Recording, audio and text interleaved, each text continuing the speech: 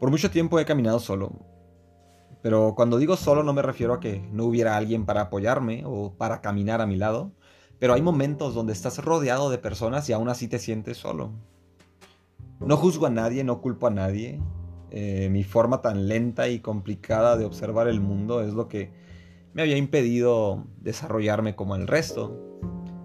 Tuve problemas para socializar en toda la primaria. En la secundaria, en la secundaria cambiaron muchas cosas. En la secundaria conocí a las primeras personas como yo. Gente rara. Hacíamos un desmadre, pero sano. O sea, sano, sano, pero eran vagancias de niños reprimidos. De niños que apenas comenzaban a sentir por primera vez que pertenecían a un mundo fuera de su mente. No sé ni cómo le hice para sacar las calificaciones necesarias para aprobar el semestre, pero de alguna manera se logró. Y no sé si fue ahí que comencé a pensar, tal vez pueda lograr algo grande en la vida. Era joven, tendría unos 12 o 13 años. Por cuestiones personales dejé de asistir a esa secundaria. Hasta la fecha tengo sueños donde nunca abandoné aquel lugar, donde pude graduarme a la par de mis compañeros, donde llegábamos al tan ansiado día de la graduación, pero no fue así. Por cuestiones personales dejé de asistir. Después de ahí las cosas se complicaron un poco, un mucho, un bastante. Porque cuando haces tus primeros 2 años de secundaria en Estados Unidos, esos 2 años son básicamente para aprender a escribir, leer y hablar el inglés. Tampoco sé en qué momento comprendí el inglés, no te digo que un 100%, pero un 80% tal vez sí podría hablar. Batallo para entender algunas palabras. Y cuando por cuestiones personales tienes que regresar a tu país a estudiar, esos 2 primeros años de secundaria no valen nada, porque solo aprendiste inglés. Ya no suena tan bueno eso de ser bilingüe, ¿no? Y aún así me esforcé por terminar la secundaria abierta y seguido de eso la prepa. También pensaba en estudiar una carrera, pero también por cuestiones más personales jamás lo hice. Como dije, no juzgo a nadie, no condeno a nadie. En realidad tuve muchas veces la oportunidad de cambiar el rumbo de mi vida y no lo hice. Siempre me veían tomando las salidas fáciles, pues la vida ya era demasiado complicada para sobrellevar. Y no quería cargar un peso extra en un par de hombros cansados de cargarme a mí mismo. Pero pues son mis hombros y tienen que cargarme. Es mi convicción que toda esa vida que llevé de tomar el camino fácil, trabajos fáciles con mala paga, amistades fáciles de las que no te dicen en qué estás mal para no dañarte, sin saber que el no decirlo te daña más. Pero ¿quién nace sabiendo la vida? ¿Quién nace consciente de cómo ayudar a las personas que lo rodean? Nadie. Absolutamente nadie. Pero ese camino fácil que tomé resultó ser ese amigo, entre comillas, que no me decía en qué cosas estaba mal y tampoco me decía cómo podría mejorar mi situación. Dios ha sido grande en mi vida, lo digo con la convicción, fuera del fanatismo religioso, fuera de cualquier propaganda espiritual, lo digo como agradecimiento, porque Dios para mí ha sido esa secundaria que no pude concluir, esa preparatoria insípida. Dios ha sido mi universidad a la que no pude asistir.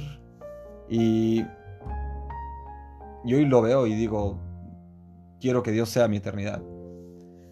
Y volviéndolo del camino, me acostumbré tanto a lo fácil que el día que la vida comenzó a atacar y por no estar preparado, pues me derribó, me tumbó, me llevó al suelo y mi cuerpo y mi mente no tenían ninguna respuesta para defenderme.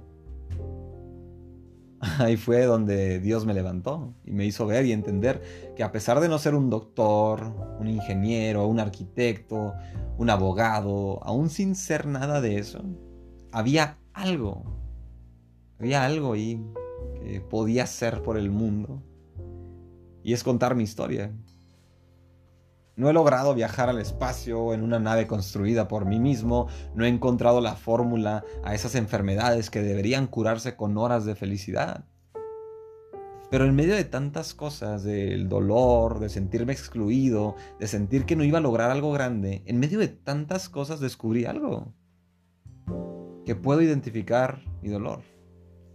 Puedo identificar las raíces que llevan años creciendo dentro de mí, que me han detenido en muchos momentos. Momentos donde debí ser fuerte, donde debí ser fiel a mis creencias para lograr aquello que me pueda hacer sentir que mi vida vale algo en la inmensidad de este mundo. Y hoy cuento mi historia y quiero y deseo que cuentes la tuya también. Me gustaría que escuches lo siguiente con mucha atención. Deja lo que tienes en las manos. Deja de pensar en la persona que te hizo daño. Deja de pensar en esa persona que extrañas pero que no está. Deja lo que sea que te pueda distraer de lo que quiero decirte, porque lo que voy a decirte podría ayudarte, como me ayudó a mí, pero eso tú lo decides. Y eso es lo primero que quiero decirte, tú decides. No dejes que la gente te diga qué deberías hacer o cómo deberías hacerlo. No dejes que la vida de otras personas te haga envidiar lo que tienen. No pienses que no puedes lograr contarle tu historia al mundo. No dejes de hacer aquello que te apasiona solo porque al comenzar parece que a nadie le interesa. Cuando nació este podcast, yo pensé todas estas cosas. Pensaba, ¿quién va a querer escuchar sobre emociones, no? ¿Quién va a querer saber estas cosas? Y no podía estar más equivocado. He encontrado que habían muchas personas queriendo contar su historia, pero no sabían cómo o no sabían dónde. Y descubrí que todos tenemos algo en lo que somos buenos. Hay algo en lo que depositamos lo mejor de nosotros y el resultado son obras de arte, son canciones épicas, son conocimientos vastos, es poesía, el baile, hay los gamers, músicos, productores, fotógrafos, deportistas de barrio que bien podrían haber sido profesionales si sus cuestiones personales no los hubieran detenido. Por eso hablamos de la vida. Para que todos sepan que somos buenos en algo. Y si no lo somos, nos ayudamos el uno al otro para llegar a donde queremos llegar. Y si no hay fuerza humana que nos ayude, eso sí se los puedo decir yo así del corazón, del pecho, que hay un Dios con los brazos abiertos a que conozcan sus misterios. Y de todos los misterios, el que más les va a cambiar la vida es el amor de Dios. Ese amor que Él me dio es el que te traigo a este podcast. Pero yo no debo influir en tus decisiones y yo no tengo permitido obligarte a nada por ningún medio. Mi único propósito es que sepas identificar las emociones tanto buenas como malas, porque las buenas te van a llevar a lograr lo que tú quieres. Pero las malas, las emociones negativas que hay en ti, que a lo mejor ni te das cuenta que están ahí, son las que te están deteniendo en este momento a lograr lo que quieres. ¿Qué gano yo?, me preguntó el yo egoísta alguna vez. ¿Por qué tengo que ganar yo?, le respondí cuando lo entendí. Esto es para ti. Esto es por ti.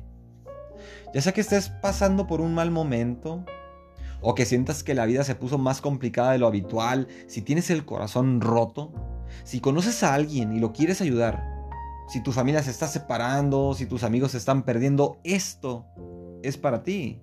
Este podcast es para ti. Y ni siquiera condiciono lo que te muestro. Te lo doy así, tómalo. Te lo doy con la fe de que al saber que así como hay personas que nos han complicado la vida, también nosotros podemos ser esa persona que intencionalmente le complique la vida a otros. Así como nos dañan, dañamos. Así como nos odian, odiamos.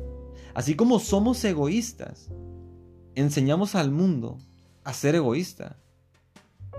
Porque nos hemos guardado lo bueno, pero lo malo parece que es algo digno de presumir, que es algo digno de estar mostrándole a la gente. Y a veces no lo sabemos, a veces no estamos conscientes de que esas emociones están ahí. Y por eso es la importancia de llegar a la profundidad, hasta dónde nos afectan todas esas emociones negativas. Y que las llevamos cargando por años. Son cosas que traemos desde niños, son cosas que se fueron repitiendo, que fuimos permitiendo y que en ningún momento supimos cortar de raíz porque simplemente ni siquiera sabíamos lo que estaba pasando. Pero ya estamos grandes, ya estamos grandecitos y vienen tiempos donde estas generaciones son las que van a dirigir los países, el mundo. ¿Y quién nos va a gobernar? Voltea a tu alrededor así en tus redes sociales. Imagina que la persona que te cae más mal llegara a ser el presidente. Que tú sepas lo que es esa persona y llegar a ser un presidente o llegar a tener un puesto importante. Donde lejos de usarlo para bien, pues lo va a usar para mal. Entonces, ahí hay otro beneficio de poder identificar las emociones tanto buenas como malas de las personas. Porque ahí sabremos que o ayudamos a la persona o nos vamos a hundir con ella. Porque mientras haya una persona dañada, herida entre la sociedad, esa persona dañada o herida va a seguir dañando e hiriendo porque no sabe identificar qué es lo que está mal en él. Y es algo triste, porque no creo que haya una persona que haya nacido diciendo, ay, quiero que mi vida sea difícil, quiero batallar todo el tiempo, quiero estar mal en todo el momento. Claro que no, todos nacemos y todos queremos ver a nuestra familia feliz, queremos ver a nuestros amigos felices, queremos lograr cosas. Entonces, aquí está el podcast.